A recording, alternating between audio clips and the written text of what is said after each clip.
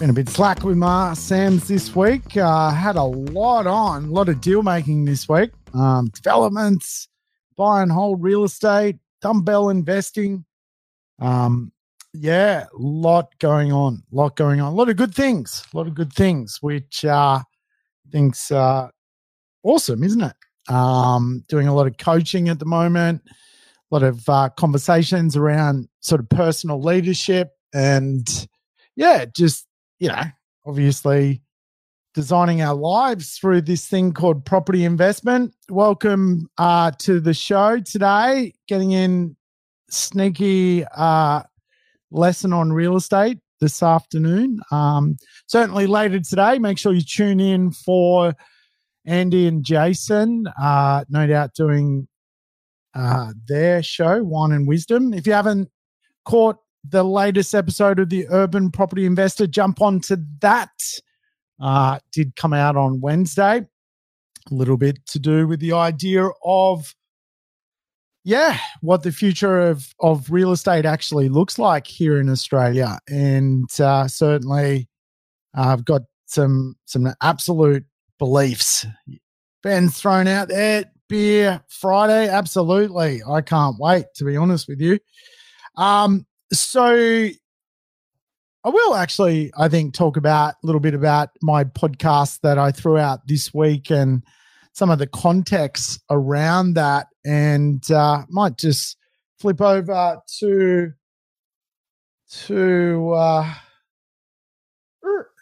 hopefully you can see me. There I am. All right, so might use the old iPad to draw. So Australian real estate, if you like, for a very long time in urban areas has had relative strength because of wages. And it's fair to say, if we look at the sort of timeline of transformation of real estate here in Australia, wages really flew up in value from around sort of 2003 to 2013. We had two mining booms. And what mining booms actually did to Australia was inflate what people were truly worth. And it left a great legacy, though, of a high-income society. Australia today is a very, very high-income society. The fact that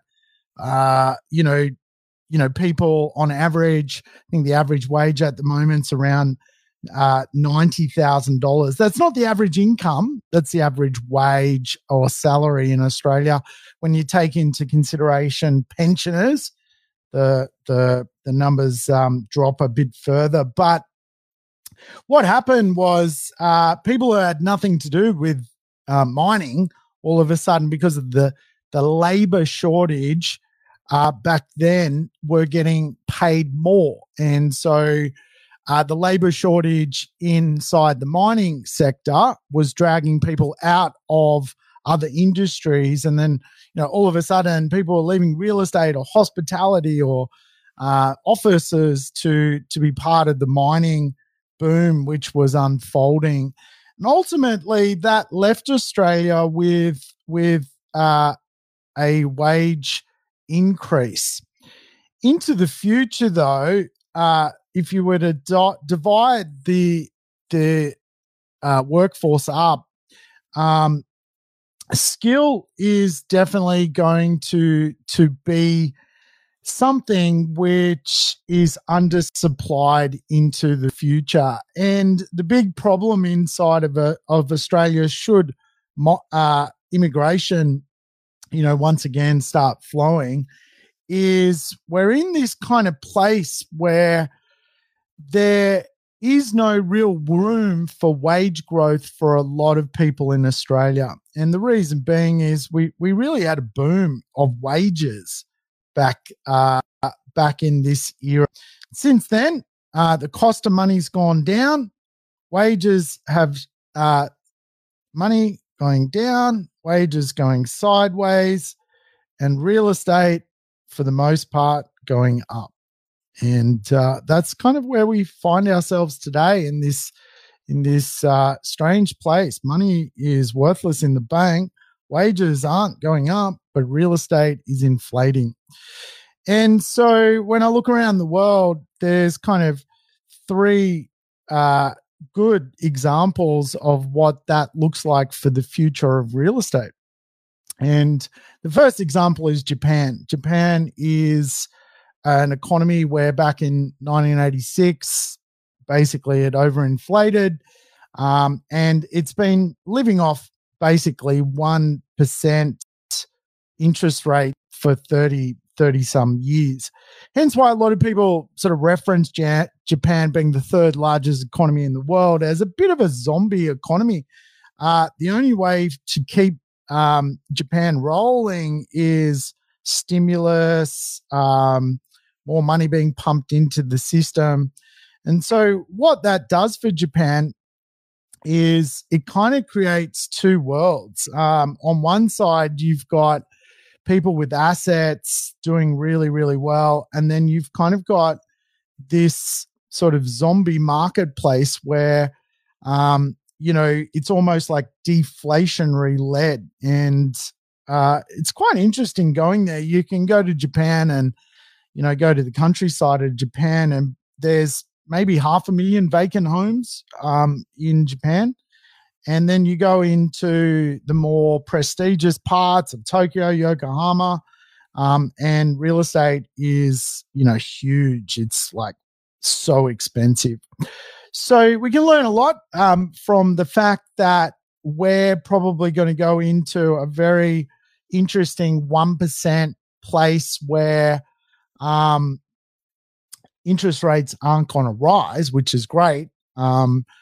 But half of our economy will certainly end up very zombie-esque, where a lot of people aren't going to make a lot of money. And there's really what's so fascinating about coronavirus is everyone's sort of moving properties, and some people are going, almost like to more expensive parts of the cities. Some people are moving to cheaper parts. We're seeing this kind of migration, if you like, of the middle class, either going up, following the assets, or almost going sideways or down following the money. In America, in the USA, real estate's quite an interesting beast, if you like. You've got basically two-tiered market. You've got, housing, which, is the $1 million marketplace. And that marketplace is all about growth. And you've then got this kind of second tier marketplace where properties are, $50,000, $100,000. They get a good rent, maybe $200 per week.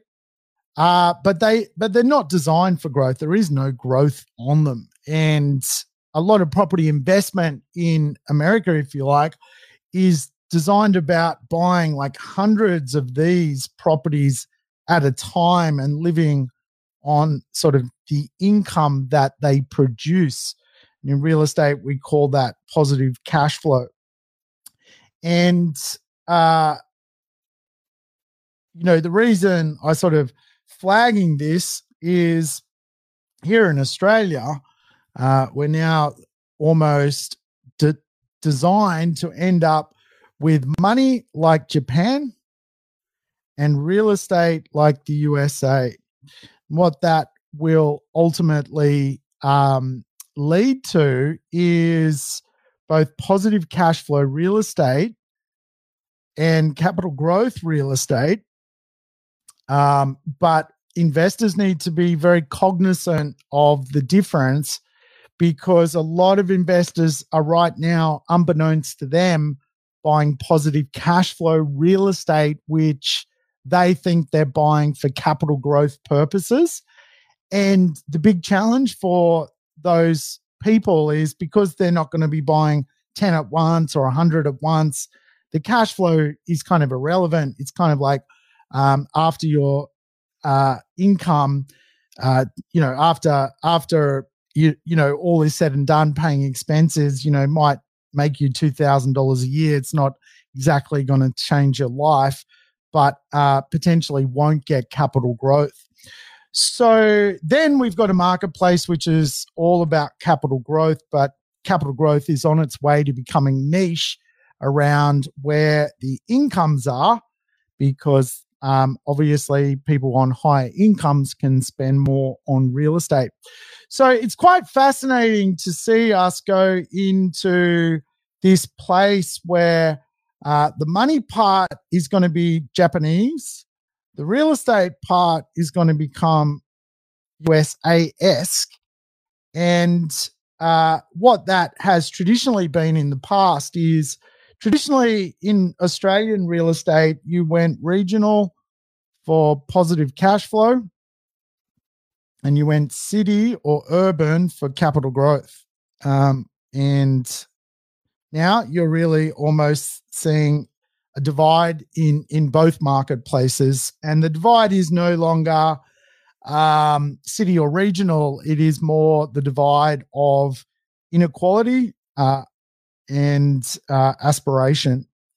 And obviously, what I try and do is I look at a supply gap, which is known as the affordable yet livable supply gap. So suburbs, which are basically in this middle bit, and there's properties in those suburbs in this middle bit, and really they can go two ways. They can end up in the inequality zone of society, or they can end up in the aspiration pocket of society. And so because of what is going to unfold, which is this, that you're either going to end up with positive cash flow properties or capital growth properties from basically the concept of the middle class being split in two. It means assets are going to be split in two.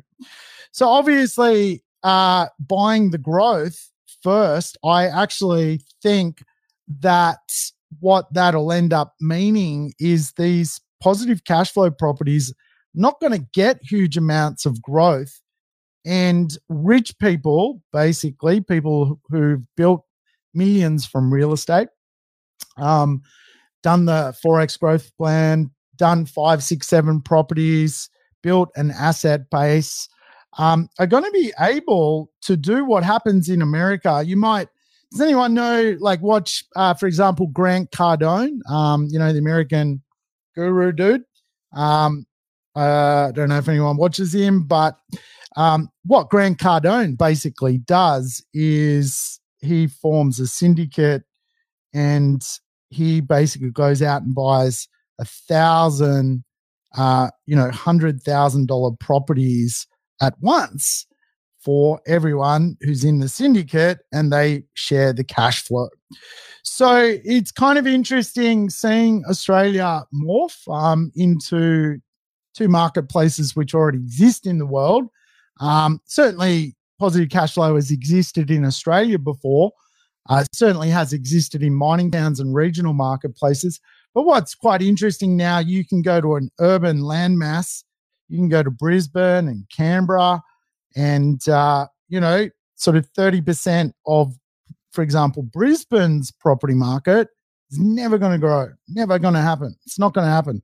It'll throw out cash flow, but you're going to need, 20 of these cash flow deals to make income. And so obviously you can go to 70% of Brisbane now and you can get growth. And so, for the most part, people want that growth so they can buy the cash flow later. The challenge for a property investor, of course, is to really understand what they're doing, because where this goes wrong for people is they buy this thinking they're going to get this. And that is where real estate often breaks down for people. Asset allocation, they don't understand the asset, the difference with what is going on in the urban landscape. So, an interesting dynamic. If you want to hear more about it, just jump on to the Urban Property Investor podcast. I'll give you a full explanation. That one came out this week.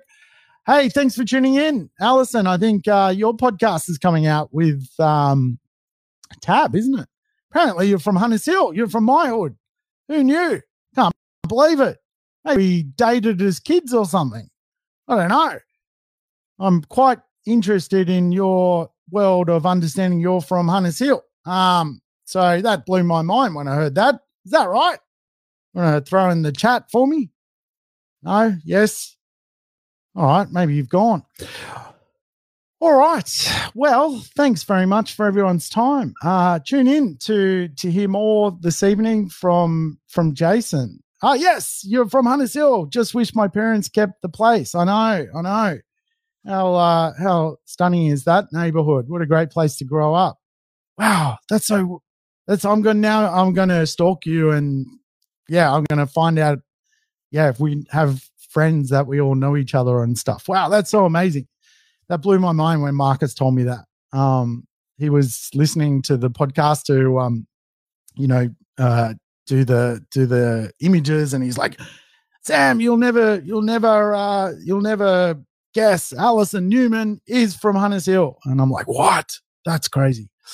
You're still there. Oh my God, you're in the peninsula. Well, we got to catch up. I think we've got to take this one offline. Everyone thinks we're wackos. Hey, have a good weekend, everyone. Nice talking to you all.